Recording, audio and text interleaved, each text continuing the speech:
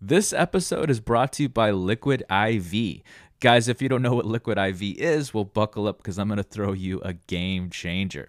Liquid IV is a hydration multiplier that not only tastes great, but is a non-GMO electrolyte drink mix. Powered by cellular transport technology to deliver hydration to the body faster and more efficiently than water can just do alone. One stick contains 3 times the electrolytes of traditional sports drinks with 5 essential vitamins. Now, I pride myself on telling you about things that I either already like or just use in my everyday life, and I have to say, I've actually been a fan of Liquid IV for a long time now. I use it for everything from, just long runs to stay in shape, all those late nights with those after hours, or just when I'm feeling a little dehydrated. I turn to it so it could just, my God, set me straight, make me feel like $1,000,000 again, and just get me ready for the day. So please head on over to their website. That's liquid-iv.com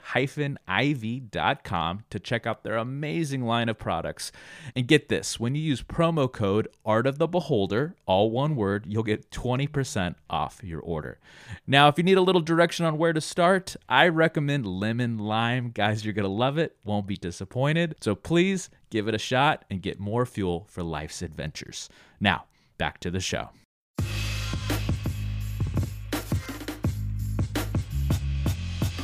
Greetings and salutations, all you beautiful people, and welcome to another episode of Art of the Beholder, a show dedicated to all things eclectic in the world of art, where we do deep dives into deep cuts and help you understand why damn things matter. I'm your host, Novo Day, and today we're going to be talking about art in film and filmmaking, specifically through the career of one particular filmmaker that we have fallen in love with, and his name is Denis Villeneuve. I am probably butchering that name, so for the rest of the episode, we're just going to refer to him as DV. Now, this is the guy behind Arrival, Blade Runner 2049, the sequel, and the upcoming Dune remake. Of course, before we can get into discussions, introductions are always needed. We are again joined by one of our executive contributors, my favorite replicant, actually, and that is one Mr. Buck. Welcome, Mr. Buck. Good morning. Can I rant a little bit? Oh, we're already gonna do a corner. We're gonna do a corner for the intro. Yeah. Okay, let's do a corner. All right, give it to me. All right, give it to me. U.S. government. Wait. Get rid what are we gonna talking about? of the goddamn daylight savings time change. Oh, okay. This is not as political as I thought it was gonna be. It is kicking my ass. Like, we're doing the show on daylight and savings. I'm still in bed, and I'm like, what?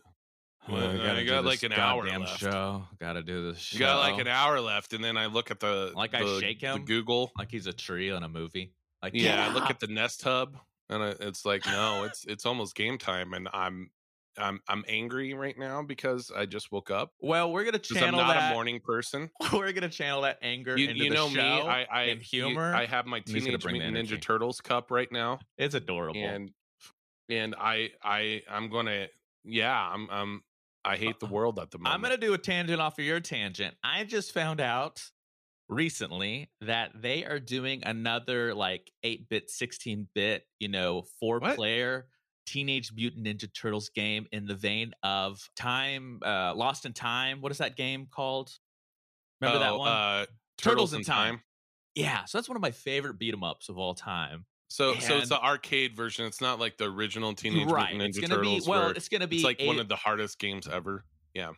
No, yeah. Well, it's going to be Turtles in Time, so very playable, and of course, it's going to be something we download on consoles. There's not going to be any arcade cabinets, even though I would pay good money to go to a traditional arcade again. I kind of miss those. What was the arcade that you went to as a kid? What was it called? Because I still remember mine. I don't remember. Oh man, mine was called Aladdin's Castle. Oh, I wow. don't know if it was a chain or not. But that place was like heaven to me. I would play the Teenage Mutant Ninja Turtles, the arcade game. And then one of the other like great video games, and if I had one arcade cabinet, I would get this, is the Terminator 2. Oh yeah, with the guns, with the machine guns. Yeah. I made my dad when I was a kid, we grew up in this era of the birth of, the the gaming industry really taking off. And Mhm. I made my dad play that with me as a kid, and it was like probably one of my fondest bonding memories with him. Same But thing with my stepdad and I. That was the only game he would play. He would be like, "You want to go play right, my Terminator dad 2?" was the same way. He's like, "This is the only." He would actually ask me sometimes, "Would your Yeah, stepdad do same that?" here. Yeah, Yeah. no. John would ask me that. He would be like, "Dude, Ah, we're going." And then on our way because to, it makes because you it was at feel the mall. like a badass, you Yeah, he was know? like, "Okay, when the T800s pop up, you need to shoot them right in the head, and you need to catch the chip that comes out of their head because that will give you a power up." And then Okay. he would walk through it like especially when you get to the end level with like the helicopter Yeah. chasing the police van. He would always be like, you need to like concentrate on shooting the helicopter. I'll concentrate shooting on this and trying to get the power ups. And yeah, we made it to a system and we beat it every time. So that was a gym of the week practically that had nothing to do with the episode, but we need to But pull it back everything to do because with the we episode. but we need to pull it back because we are here to talk about one amazing filmmaker, DV. But of course, before we can really dive into the discussion section of this episode, we need a little background. Davy was born on October 3rd, 1967, in Quebec, Canada, in the village of Gentilly or Gentilly. He is the oldest of four siblings, and he wears many hats in his career. He's not just a director, filmmaker, he's also a producer, screenwriter. He does a lot to bring his vision to the screen.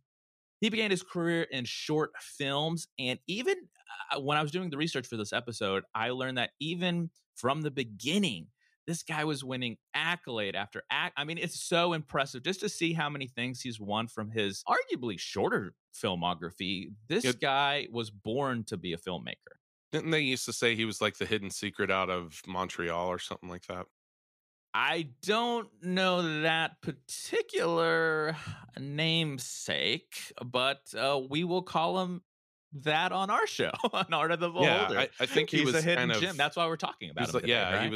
he was kind of like a filmmaker, like people that were in the know kind of knew about him before he became really famous. So And that's kind of the heart and soul of the thesis for this episode. I mean, there's so many different kind of filmmakers in the industry, but there's a select few that really can balance making these blockbuster movies and are still very artistic, very much an artist, and arguably in his case, an auteur.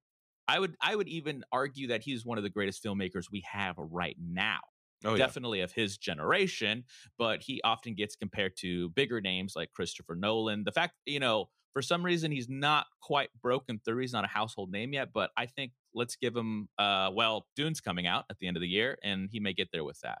Yeah, I think it's getting close. I almost he's almost like he's almost like I want to say he's like a cross between James Cameron and a little bit of Spielberg.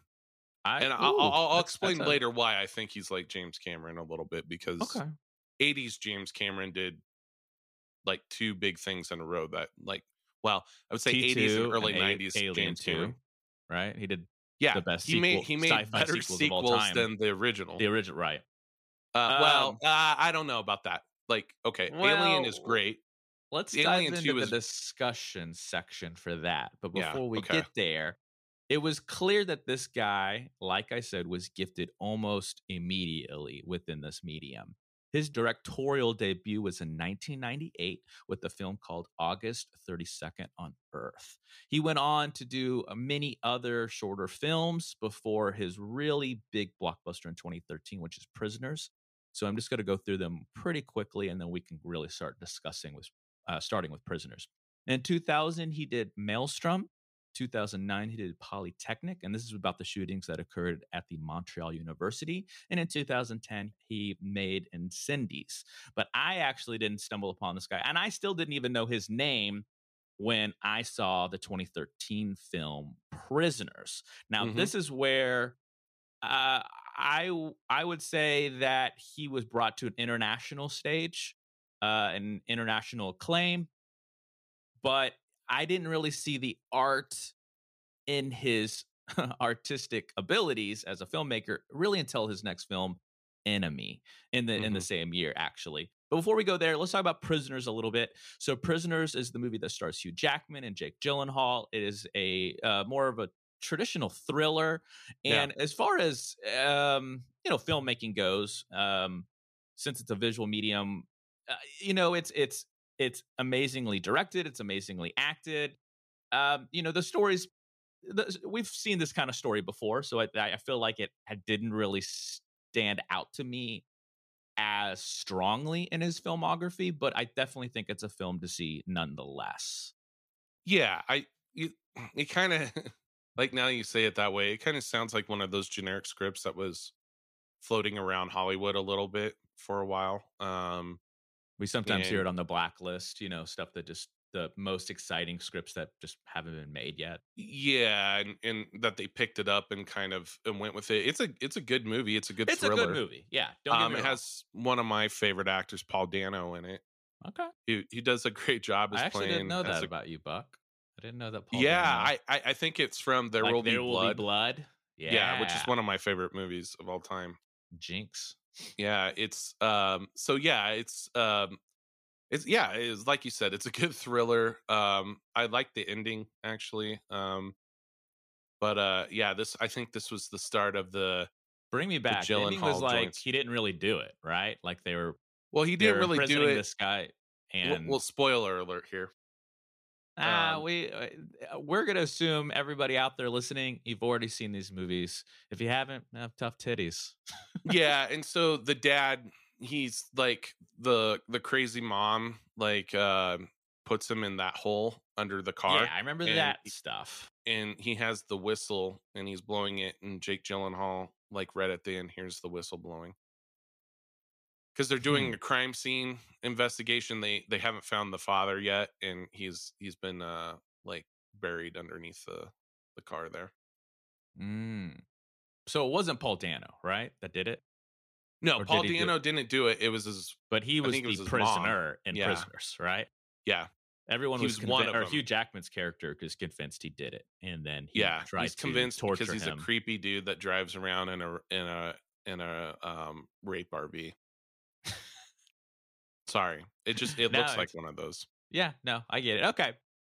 So let's move on to Enemy, where I have a lot to discuss because right out of the gates, the first thing that hits me is the use of color. So, film is in a visual medium, and we saw this in the 2000s quite a bit, where they would use color gradients to Hmm. digitally give the visual tone of the movie a specific look. Some of the earliest examples of this is Minority Report with Tom Cruise, Mm. Spielberg, and had that kind of bluish, grayish tint to the whole. Now that was the whole movie, and that was just to give it, I think, a tone. It wasn't for any kind of narrative use, They and we did it saw in The that Matrix too. that's exactly what I was going to Oh, lead okay. into. So the Matrix did it in a very narrative way. So when they're in the Yeah. Matrix, everything had that kind of greenish hue to it, and when they were in the real world, everything had that kind of bluish, grayish, same thing like Minority Report hue. And so to bring a full circle, we see the same kind of visual tonal use of this color palette in Enemy, but it does it in a strikingly different way because it uses kind of heavy yellows, yellow greens, yellow oranges to almost create a bit of grit, I think, Mm. to how the movie looks, and almost, I don't want to, for lack of a better word, I don't want to say ugliness, but it definitely mirrors what's going through with the character, Yeah. right? Yeah. No, it's I almost put this film into like that category of like like a Fight Club or Vanilla Sky type thing. I would say more Vanilla Sky or Yeah, Requiem for a Dream, Requiem for a like Dream. psychological thriller. And we'll get into plot stuff. And this is where there's a lot more artistic, liberties Oh going yeah, on with the yeah. plot than Spiders. right. We need to talk about the symbolism definitely before we move on to his next film, Sicario. And there is a spider imagery throughout the entire movie, right? Hmm. And what do we do when we see a spider? Right? We flinch. We move away from it. Flinch. Yeah. And so the movie deals with doppelgangers as well. He thinks he sees a version of himself out in the world, like I didn't know I had a twin kind of situation. Mhm. Whereas the reality of the story is that it's dealing with he's dealing with commitment issues, Yep. and that is how DV wants to essentially show the audience how he's dealing with that internally. So he's not really seeing his doppelganger, in my opinion. A lot of people may argue against that. I don't think he's actually seeing. This is all going He's inside his mind. Yeah, he's arguing with himself about the type of person he wants to be and what he's doing. Because he knows, like, you know, he's having an affair. He's kind of living a double life, I don't even and know if that's real though. You know, mm, I don't even I still think a lot of it is going on in his head, and we're as the audience we're seeing that being played out, right? Since yeah, film is a visual medium, we don't want to be bored to tears sure, with there being uh him just explaining what's going on in his head. We want to see it, right? And hmm it creates a better visual language. And the spider actually, in my humble opinion, again, what represents the actual commitment, because yeah, by the end we have a very famous CG scene where he's opening the door to go to see his wife, and there's a gigantic, almost like a jump scare spider there, yeah. and it it cringes at him. It cringes Like it's away almost at afraid. Yeah, afraid of, yeah, Jake Gyllenhaal, because they don't he you know and then it could be argued that the spider is also his wife in a way. It's supposed to be. yeah. He's supposed to be seeing his wife, but in the place of her is this giant fucking spider that is you just have to see it. So if anybody out there hasn't, I feel like this is my gym of the week. I couldn't think of a really good one for this week, and I would say Enemy is some, for some reason it is often overlooked in his filmography and people don't give it a chance. Please give it a chance. Yeah, I think it's actually one of his better films. Oh my god, yes. And I think, yeah, that's the thing. I've always recommended this movie to a lot of people, and I think I bought it for it. my brother. Oh, 'Cause my really? my brother is a film nerd like a lot of us, and he had never seen it, so I just bought it for him. I just was like, "Here you go. Merry Christmas," or whatever the fuck it was at the time. What else do you want to say about Enemy before we move on? I think another thing I wanted to talk about is I thought Jake Gyllenhaal was going to be like his guy. You know, a lot of Yeah, filmmakers, directors. An easy example is Scorsese and De Niro or DiCaprio now, Joe or Pesci. Nolan and Tom Hardy. You know, like they use a lot of the same Well, actors in their Nolan uses movies. Kane in every Oh movie. my god, Like, yeah. yeah, So there's a bunch for Nolan. yeah, Yeah, there's yeah. Kane, there's Tom Hardy, there's a bunch of guys and What's gals the that lady's use. name? Um, Oh, the French the French lady. beautiful goddess You of a know, woman. She was in Is it Cotillard? she was in Inception, the Yeah, female lead. Yeah. I that sounds right. I don't remember her name and I'm probably gonna butcher it, but yes, the yeah, female lead in Inception. He uses yeah. her I a lot. like how he retains a lot of. It's kind of old school, kind of like Kurosawa esque, maintaining like a lot of the same characters. I like it, Oh gosh. or Yeah. not Oh. characters, actors. Yeah, Oh, you're still talking about Nolan. Yes, absolutely. yeah, And yeah, so I thought, so I guess my point is, yeah, I thought, because we saw him in Enemy, or I mean, in Prisoners, and then in Enemy, and I thought he was just going to keep using him off and on. yeah. He really hasn't done that since Both of then. those were released in the same year, I think. Yep. Or I think and exactly right. so, yeah, 2013. it does make sense. Like if Gyllenhaal stuck with the guy for two films in a row, yeah, you would have thought that, but didn't happen. It's okay. So let's move on to so he switches gears. So Prisoners was a traditional thriller, Enemy was a psychological thriller, and then Sicario was more of like an action, you know, character driven piece. I fucking love Sicario. I really almost like his entire filmography. Yeah, that one And hits a little close to home. why do you feel that way? Well, no, Bo, I didn't let you know that I used to be in a drug You used to mule be for in the a Mexican drug cartel. No, I was living in Tucson at the time. Oh Um, yeah. when that came out. When he So was playing coy, he really was in a Mexican drug cartel.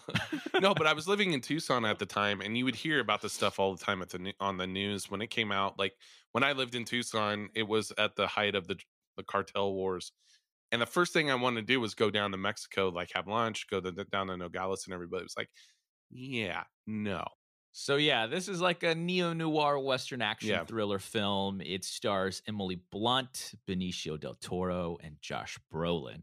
And this really was, I feel like there's a definitely when you start getting into his career, there's a DNA of what he likes to make. He likes yeah, thrillers, he likes making you think about things. And it starts to the story constantly makes you think who the good guys and the bad guys really are. yeah." It's a And morality issue sure, an throughout the whole thing. existentialism kind of thing. And Hmm. that's where again, it's more I think a lot of people could see this and they're just like, "Oh, it's a cool action movie." But there's a lot of uh yeah, for lack of a better word, existentialism in it and making you just think about who you are again, which is again at the end of the day, art is about putting a mirror to all of us and thinking about our human condition. I don't mean to get so deep, but No, no, I let's think get it. deep.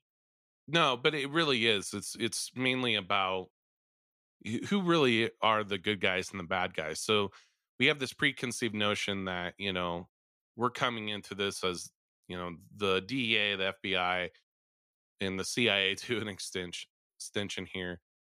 They're all out for our best interests and stuff, and they're all trying to protect us. But what we don't understand, and I think this is covered well in this movie and also like Narcos or something like that, the Netflix Oh yeah. series, is what really takes place in the background. Like a lot of Some people don't shady know. shit. Yeah, the DEA was totally going after Pablo Escobar, but at the same time, at that time, Well, they gotta break a this lot of rules to get the bad guy. well, So, exactly. But you know. like during that same time period, the CIA was working with him to transport drugs and stuff. So weird stuff like so there it's kind of similar in this show or this film, where you have they have to break a lot of rules. They have to bring in people that aren't necessarily the most savory people that you end up finding out.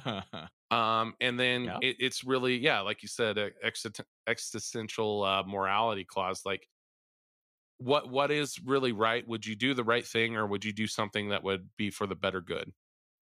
And sometimes those those two things don't always align. Buck, shit, man. Well put. Couldn't have said it better myself. I it's definitely I mean he has such a gift. Again, is the story going to be absolutely groundbreaking, new, different? Not necessarily, but it's still an amazing, entertaining watch. Again, just perfectly directed, perfectly acted. The story, the narrative moves along great. You're never Great, going to be bored. great casting, and I mean Benicio del Toro. I mean, I I've love always him. liked him. Yeah, I've Yeah, and I've I've loved him since Snatch. Like when he would do just like the weirdest fucking roles on the planet, yeah, I and mean, he has we such a need more of gift. him and stuff like this. I know they made He's Sicario too, but commonly the Latin America, commonly called, I think, the Brad Pitt of Latin America. yeah, it's the Latin Brad Pitt. Um, but yeah, and then Josh Brolin, who I His ever best role, since of course, is Goonies. People Goonies forget as that the he was in brother, Goonies. Yeah, the older brother. the older brother, can't remember the I think name, it was but his very first role ever. yeah, but and what really Talk jump about a started classic. his career again was No Country for Old Men, and I thought he was perfectly cast in that. So Brolin. yeah, Yeah, I feel like that period is where he really broke through. yep. He did True Grit, he did Planet Terror. Remember that movie? No, The I've never double seen that. feature. Yeah, Planet Terror and Death Proof was a Was this horror one of double those feature. roundhouse things or grindhouse? I mean, Grindhouse, right. It yeah, was grindhouse. I don't know. it was Rodriguez, which is God, we should do a show on him. I love Rodriguez's work. And talk about using color and artistic uh tone, like color palettes and tone, because he did. Robert Rodriguez did Sin City. He did a lot of stuff where he used that things in the Shark Boy 2000s. and Lava Girl. Oh, that was more of a family-friendly film. But anyways, yeah, Grindhouse was a double feature between Rodriguez and Tarantino. And I actually want to do an entire episode on Death Proof one of these days. That's I feel like Mm. such an underrated Tarantino film. It's actually one of my favorites. And such an underrated horror tale. But let's get out of the corner, the tangent corner, and talk about the fact that, yeah. And so yeah, he did True Grit, he did No Country for Old Men. Um, he did Planet Terror, like I said. He was just like on a fucking roll. And now he's Thanos. Now he's doing those, and he was great at Well, Thanos. yeah, I think I like the done. MCU. I think I feel like some of those movies deserve like Academy Awards and shit. Yeah, well, for some things, yeah, I think they're good For popcorn entertainment, flicks. Yeah, and they're not going to make you think Um, about your life. I did like him as existentialism. Cable in Deadpool. Deadpool's probably one of my Which favorite of those movies. yeah, which is a beloved kind of character that goes, has his He's the antithesis, right, of Deadpool. yeah, he's the the straight antithesis of man of the Deadpool. crazy Deadpool character. Yeah, And so yeah. it's going to be interesting to see how, since Disney now owns Fox, how they're going to bring in the X-Men universe. I love hard art. Everything we do here at NDP has always passes hard past the R. line to R. We like the language, we like the graphic content, and I like it in the stuff that we watch and we want to talk about. And Deadpool, I remember seeing Deadpool in the theaters, and I'm being like, this is gonna be fucking huge. Like, this is gonna Yeah. make and it. I think it's still it may not hold the record. At the time, I remember it holding the record for the highest grossing R-rated film of all time. I think it might have been beat by Deadpool too, or one of the John Wicks. I can't remember. Ooh, John Wick's good too. I like that shit. John. Anyways, I can't wait for the next one. Let's pull it back and go to my personal favorite movie in his filmography, and that is Arrival. I actually own this one, and I think, God, where to begin? I think something in the medium that is film that other things we can't talk about in other things is pacing. Yeah. Now, Arrival does something that is almost impossible to do. It's a slow burn, but at the exact same time, captivating. Yeah, so a couple things with this. You called me actually about this after you saw it. I think I don't even remember. You right after you saw it, you called me and said, "You need to go see this. I haven't seen a science fiction film okay. I do remember this good in a long time, and you will absolutely love it." Because you know me, I'm also a big science fiction guy, and I've been a little disappointed in what's come out lately. We've had there. I feel like the 2010s there was a bit of a renaissance, honestly, with science fiction, but you had to dig. Yeah. It wasn't on the big screen too much. It was mostly like in Netflix and stuff. It was mostly on what they call the little screen. Nerd alert. Take it home and watch it on the small screen. Enjoy it with you and your family. But Arrival, so at the heart and soul, I think, of good art and good, especially good filmmaking, is just a great story. So this was based on a short story, and I have always been a fan of non-traditional narrative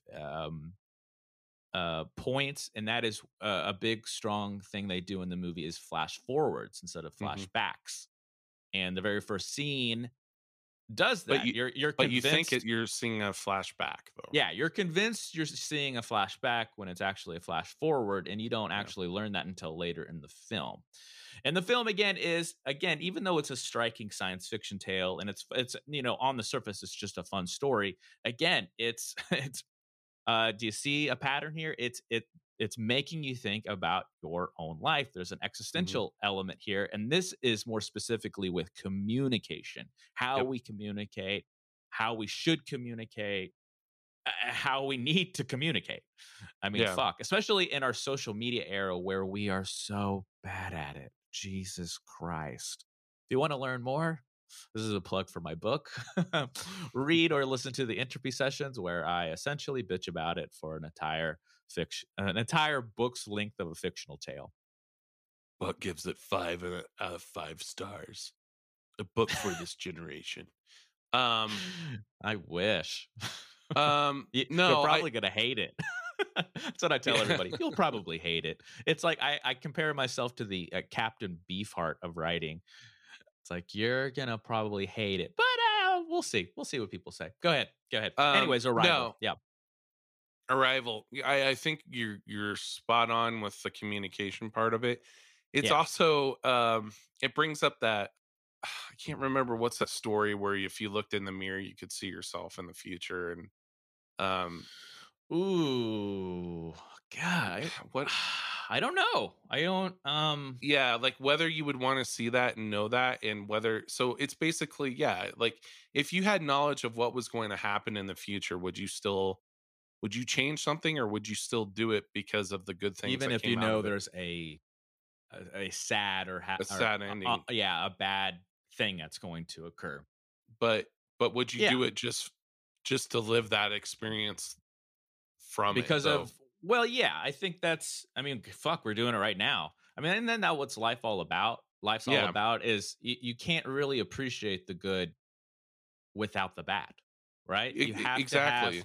You have to have fucking 2020, those years to realize, oh, the simple things in life aren't really are really what it's all about.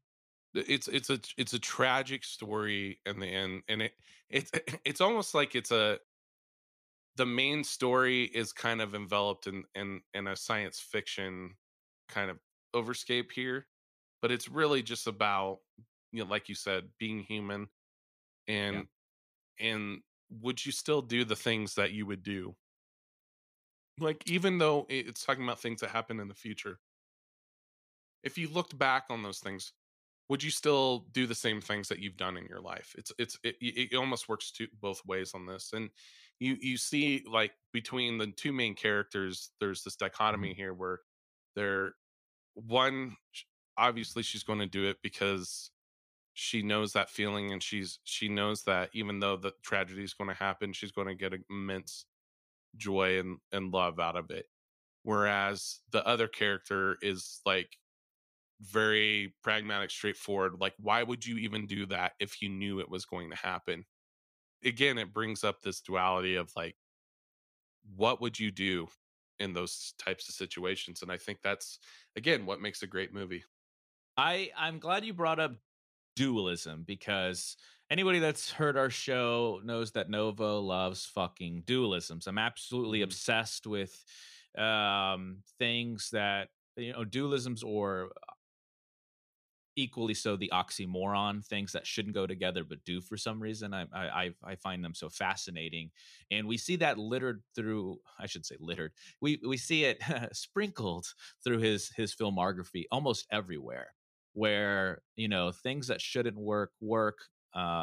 And vice versa, and then yeah, also making you feel that way about things and how and that's I think because you know and on one hand, yes, life is about looking at this, the simple things, the little things, what really is the purpose of life, but also on the other hand, it is complicated. It's extremely complicated. There's nuance, there's how you live it, how you experience it, how you look at it is different based on culture and society and where you are financially, socioeconomically. It's so complicated, but at the exact same time, it's so simple. And there's another dualism for you, and it's an amazing. See, we're doing it right now. I mean, Hmm. we're just talking about the artistic uh, emphasis in the movie and how it's supposed to make you feel and think about things, and it's just really opened up so much in your and how to think about things. And so I urge anybody that hasn't seen this. Most people probably have seen this one. It was a really big hit. Before we move on, I do want to talk about some smaller elements, and that is the creature design. Now, the creature design often gets I think I've even seen interviews with DV and some of the other people behind the movie, and it got a lot of acclaim for trying to be truly alien because, unfortunately, as humans, that make up this shit, make up science Mhm. fiction, we can't help but always put ourselves into the creature design, right? Oh yeah. And actual, Ridley Scott's Alien is a perfect example of that. He has 2 arms, 2 legs. He just has this big long head to make him look like an alien, but They're he looks humanoid. humanoid. Yeah, Yeah. exactly. We always put humanoid aliens because that's easier for us to comprehend. Exactly. And this one, it is less humanoid, but at the end of the day, I actually would give it a little bit of constructive criticism that it's still there in my eyes. I still see kind of a human figure, even if it's long. It's kind of squid like, so it's still Do you think earthly. it's a little And Lovecraftian? That's what I kind of got uh, out of it a little bit. so yeah, Lovecraftian, so tentacles. Yes and no. Cthulhu. Cth- I say Cthulhu. It I doesn't don't matter. know. Potato, It's potato. whatever. Yeah. Potato, So potato. yes and no. Talk about another dualism, right? I think it can Yeah. kind of be in that camp, but not at the same time. And to me, there's still an earthly element to it because it just looks like marine life to me. It looks like a squid. So I would say if I were to give an example of something that I thought was truly alien, you know, from our imaginations that did not look humanoid, would be Natalie Portman's Annihilation film. Ah, yeah. Which is a Where movie that surprised me. Well, and there is a part I'm gonna get flack for this because there's a part that there is a humanoid alien part of it, but Yeah. before that, when it just looks like this big geometric figure thing, and Mhm. she's looking into this abyss of light, essentially. Yeah. I feel like that is what I'm meaning when I say it's truly alien. There, nothing else is ever compared to that. Yeah. I agree, and I did like the design of the alien in the film, and what I was more interested in was the language patterns and how they got into that, and then Right, how that's the important part. the Yeah, important part the and narrative. that is the narrative with it was that the language that they used was not linear. It was Right. circular, and it didn't matter where you started reading it, the message, because it was in a circle. It was Right. it didn't really have a beginning or an end. And when you start thinking about that, you start wrapping your head around what that would mean and how you would actually be able to communicate with a being like that. And that's the whole point of the film is they start learning how to communicate, and then they start thinking and dreaming in their In that language, way, in in that their way, and that communication, that in that causes the language, yeah. time Now, before we shifts. move on to Blade Runner 2049, I would be amiss if I didn't talk about the amazing music in this film. Mm, Jesus fucking Christ. It is so good. Partly because if you've seen some of our other episodes, we've already talked about this artist. His name is Max Richter. That's kind of the yep. theme of the movie is his Notebooks piece on the nature of daylight. I remember hearing that piece and some of the close to the first actor. I think it's even in the opening credits, and my ears perked up, right? My eyes Hmm. lit up. I was like, oh fuck, that's Max Richter right here. What a perfect. And now it's used in a lot of different films, Yeah. but it definitely created the theme for, I think, the melancholy essence of where the story goes. And then the other, so that was already a completed track that was just used in the movie, but the music that was made during production was by Johan Johansson, and Hmm. I think, yeah, God rest his soul.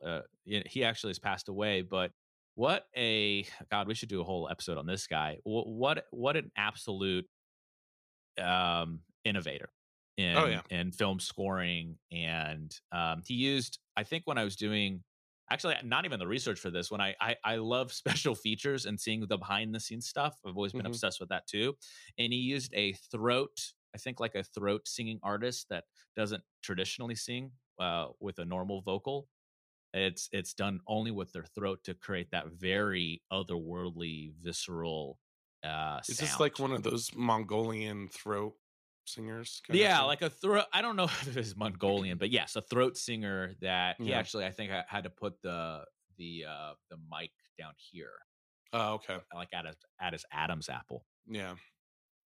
But it's what he did with it. Obviously, he manipulated in like a Pro Tools or a production Sure. software to give it more of that musicality to it, but it does it to pretty much an amazing effect.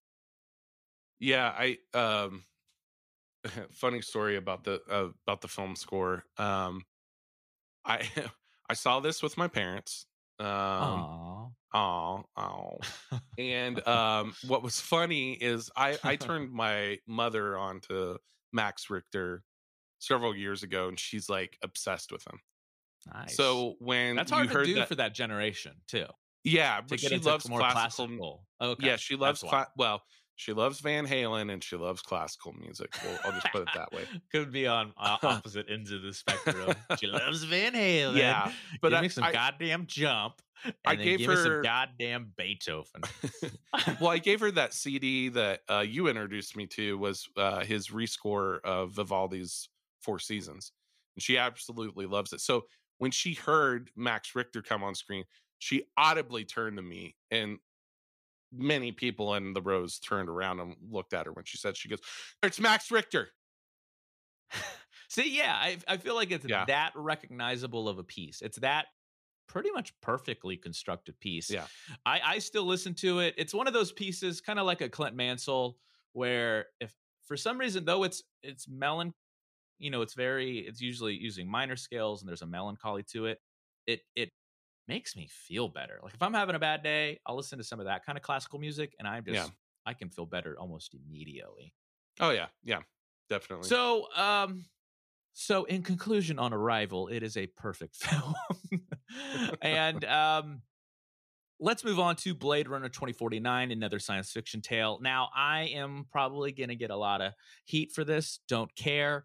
Come at me. I was not as impressed with Blade Runner 2049. Now, don't get me wrong. Just like we always use like Radiohead for this example, analogy is now compared to everything else, Blade Runner is amazing. It's a Yeah. great sequel, but in his specific filmography compared to his other work, I feel like it didn't always hit the mark for me.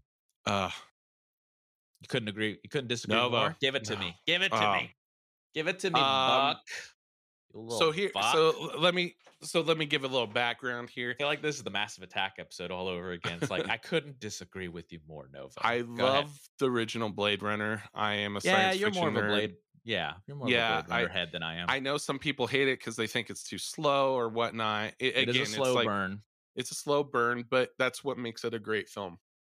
And there's been a million different re-edits and recuts. Oh God. Whatever. But this is why I was comparing him to Cameron. I actually like this, and I could get stabbed in the eye for saying this too. I actually like this better than the original. Oh, I would agree with that. I would. I don't want to say. Sometimes I feel like it's boring. Oh God, don't come after me. No. It's a slow burn. Blade Runner has its. I do love it, slow but moments. I gotta be in the mood for it, right? Yeah, but I thought this one was the emotion level was so much. There was so much more emotion to it, and the score to this thing is beautiful. I listen to it sometimes just to get me in that mood, but I think sexy mood. What kind of mood? No, it's just like this, like kind of cyberpunky. Kidding, not kidding. Kind of, and not the games, the the terrible release of a game, but Cyberpunk 2077. But no, this was I don't know. I just love the atmosphere of it. I've always loved that kind of cyberpunk kind of aesthetic and feel, and I love just because maybe it's more because I'm a Blade Runner fan. Just how like true to the universe they stayed. The Soviet Union still exists. Like, so let me say this. Yeah. So I think very few hands could bring this property to life, and I'm glad it was DV, because even though I wasn't a huge fan, and part of that is I'm just not a big fan like you are of the Blade Runner aesthetic, and I like cyberpunk aesthetic, but I think maybe just the universe in and of itself. But I will say this: it had it couldn't. It was so hard to land, and he did nail that. Yeah, he stuck the landing on it, and you're right. Like there are very few directors that could do this. Now, one thing I will say, did we need this film? And I would say no. Not really. I don't know. We did not I need don't a think it was sequel a to Blade cash Runner. grab. I think it, No. DV is clearly an artist and an auteur, and it had to have been a passion project for him. Well, I He think just it it's it just on a was, blockbuster scale and budget. and honestly, it didn't make that much money. And as Right. for It did. I mean, it recouped, but not as much as the production company wanted it. Right. Like yeah, and I could probably they see wanted this it to be was like an Avatar, like was billions and billions, but it yeah, wasn't. was this Warner Brothers that I can't remember, but they were Let me look it probably up. Keep talking. the studio. That was probably the case, is that they were like, oh my god, we gotta, we're doing this in every single movie, cash grab. We're trying to find some Oh, that's movie that funny. was made in the 80s that everybody loved, and we're trying to make a It sequel was off of Warner it because Brothers. yeah, and of course, No, well, my the favorite distribution studio. was Warner Brothers and Sony, and the production company was actually Alcon and Columbia with some Okay, other but smaller ones. I have So I some issues guess with that Warner just I Brothers, but forget that some of that stuff gets so complicated. I kind of forget, if the distributor owns the rights or just owns the rights to releasing it, like how that kind of stuff. But I think it's more Columbia Pictures. okay, well, it anyway. It's just this. Yeah, go on.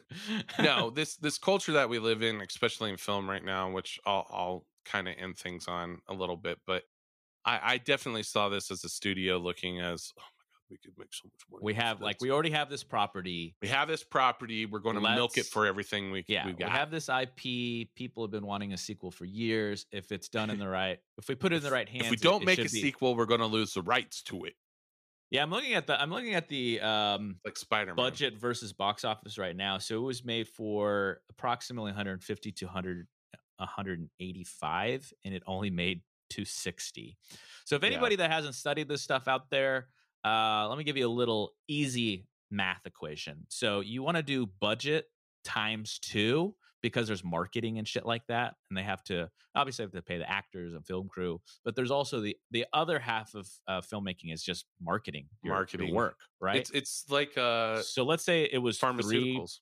right? Let's say it was so even on the low end, 150 million times 2 is 300 million. They did not recoup their costs, not even close. So there you go. So I doubt they'll make another Blade Runner anytime soon, but it is a good film. Check it out. And I think this is a perfect lead into the upcoming film in October, Dune, that is another hard science fiction tale that in the wrong hands would, and we can talk about its legacy in some of the wrong hands. But I think this is a perfect filmmaker to really finally bring Dune to life. Half of the problem of like Lynch's Dune was they didn't have the technology to really bring that vision to life. Well, they didn't have the technology, and I think some of the choices that he made really rubbed fans the wrong way, like making Like what? Well, you know this better than me. Paul Atreides is not really supposed to be viewed as the hero of the film. You're Right. actually supposed to be kind of, or the book or the story. You're actually supposed to be kind of afraid, and because there's a lot. It was hard to adapt, right? This is how I understand it. They've from been a trying pure- to do this for so long. Well, I think from a pure narrative standpoint, because there's a lot of I've never actually read the book, full disclosure. So but I understand there's a lot of introspection, right? There's a lot of what's going on in his head instead of action outside of his head. Right? Yeah, and you could hear that a little bit in the Lynch film, where you could hear the inner monologue of the characters and things like that. Yeah, this is just a tough visual film medium, to make. though. Yeah, it's a tough film to make, not just from that standpoint, but also the issues that it touches. It's even today, they use the term jihad a lot, and there's a lot of Middle Eastern influence on some of the religious movements and things like that. And that's another big touchy subject. It's a story about around that shit. Yeah, politics and religion, and how you can really use those two to manipulate a lot of things. So There, God, talk about the art of politics, and yeah, there's an art to that as well, which there definitely we is. have we have discussed in an episode that probably will never reach the light of day. I But was we have angry. talked about the art of communication, specifically in politics, Yeah, and it's hard to talk about without rubbing fucking everybody the wrong way. Jesus. but I mean, historically, if you look at it, especially, I mean, you know, especially since the early 20th century, I mean, you could go back all the way to early republics too, and how they use some of this propaganda. But I mean, yeah, it's definitely an interesting, and it definitely is an art form. I think, especially in modern media, it was brought up in Germany more than anything, but in the 30s. But I mean, yeah, this brings up a lot of that, those tones, fascism, religious theocracies, Hmm. a lot of these really touching hard subjects that I think is really kind of hard to translate overall. But I think you're right. There was definitely a technology element, and the thing Sure. about the Lynch version that always bothered me is when it came out, there was definitely some technology out there. I mean, there was Star Wars and stuff that looked 20 times better. Um, Right. And then just to focus on that for a little bit, the previews we've seen look breathtaking. Like the oh yeah, visual yeah. aesthetic is I'm sure they're going to clearly nail it. finally there, and it's clearly going to be nailed. Um and again, if this wasn't in the right hands, it may have really faltered again. Give the good people a little history lesson on there was another version of Dune that I don't think ever actually saw the light of day, right? Yeah, the Jodorowsky version. And I think we've brushed up on this a little bit, but Well, that was like there. in a pre-show. I don't think Oh, we actually ever recorded us talking about yeah. it. So go There, ahead and there's a great documentary. I don't know if I've used this as a gem of the week, but I'll go ahead and use it now. It's called okay. Jodorowsky's Dune, but I suggest everybody go out and watch it. But Is it um, an actual film or just a documentary about him trying to make the it's film? it's a documentary because it was He never actually basically, made it, right? no, but it almost happened. He was so ambitious. It Tell was him about that. so ambitious. So I'm pulling up because I want to get this guy's name correct. It's Alejandro Jodorowsky. He was a film director, filmmaker. He mainly did a lot of art sort of pieces. His I would say that most of his work was not it was not mainstream. He was definitely known as kind of a cult filmmaker, but he basically got this chance to make. They asked him. He got a studio deal, and they said, "What do you want to make? What do you want to do?" And he said, "I want to make Dune." And Mm. I believe this was back in the mid '70s when he was doing this, but it had like some amazing. I'm looking at the cast right now. He had like people like Salvador Dali. Oh He yeah, wanted, that's right. yeah. So Salvador Dali was supposed to be the emperor We have a of whole the, show on surrealism if you want to hear more about Salvador Dali. yeah, and basically so the story behind Salvador Oh Dali was like God. he said he would agree to it as long as he was the Of course. highest Yeah, of paid course. This guy. actor in Hollywood. And Fucking so this guy. Jodorowsky was like, sure. And they were like trying to figure out how they could like film all of his scenes in a day. And Oh. it was like something like he wanted to be paid $100,000 an hour or something like that. It was something ridiculous for the '70s and stuff, which is a lot of money. But they had basically who was it? Orson Welles was Sure. apparently supposed to be on it. Gloria Swanson, David Carradine, and Mick Jagger. Oh yeah. Um, Oh, I want to see that movie now. Let me see yeah, that movie now. and the cool thing about the documentary is like they show a lot of the concept art, and it I think somebody says in in the documentary that they wanted it to be like an acid trip on screen, and it definitely looks like It one. definitely was. Yeah, but one of the cool things about it was what was rumored for a while was that the who was supposed to do the soundtrack was Pink Floyd. Oh, And I would have liked there's that. yeah, I think they kind of allude to that some of the music that was created ended up going in the dark side. Mm, makes But sense. yeah, no, it's very interesting. I think it starts out the documentary starts out with Nicholas Winding, what's his name? Nicholas Winding Refn, the director of Drive. Who's Oh, talking oof. I know. Yeah, I know those kinds of movies. I don't remember his name.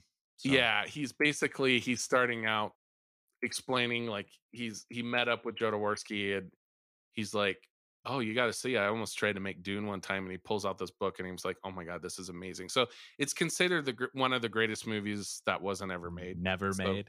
yeah, so Well, it's we definitely an interesting thing to check out. Yeah. well, we are absolutely excited for Oh, DV's Dune. Yep.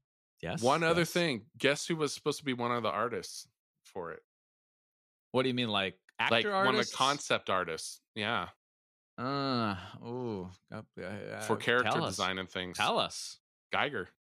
Oh, fuck. Yeah, that would have been great. Yeah, that was another I thing. love Geiger. So there was all these like really amazing people that were associated with this, and it just never happened. That was supposed to be attached to it, and the greatest film Yeah, that was never made. But we are incredibly excited about DV's Dune. I think it's for not being a huge Dune fan either. I I have a feeling I'm gonna probably really like it. I doubt I'll love it, but I think it'll finally be a proper film adaptation, right? yeah. I would say I'm gonna have a hard time because I don't think just being read the book a few times, being a huge fan of it, I don't know if I can ever get full satisfaction from a film adaptation, but Sure. I think he'll do it right. I think he'll do it Yeah. justice. I'm curious to see what changes he makes. I'm a little concerned about the casting. It it I seems a like the little casting. gimmicky.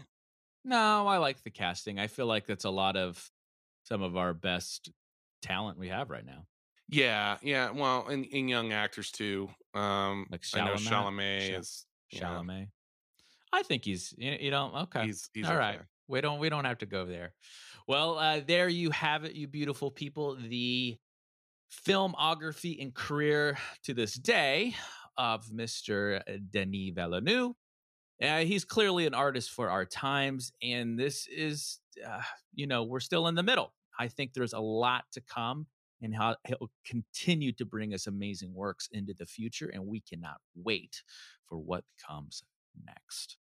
But before we go, of course, we have a little icing on the cake, a little something we like to call Gem of the Week, something that doesn't quite always make it into the actual episode, but it can sometimes be connected nonetheless. I kind of already gave my gem of the week in the middle of the episode, and that is checking out Enemy.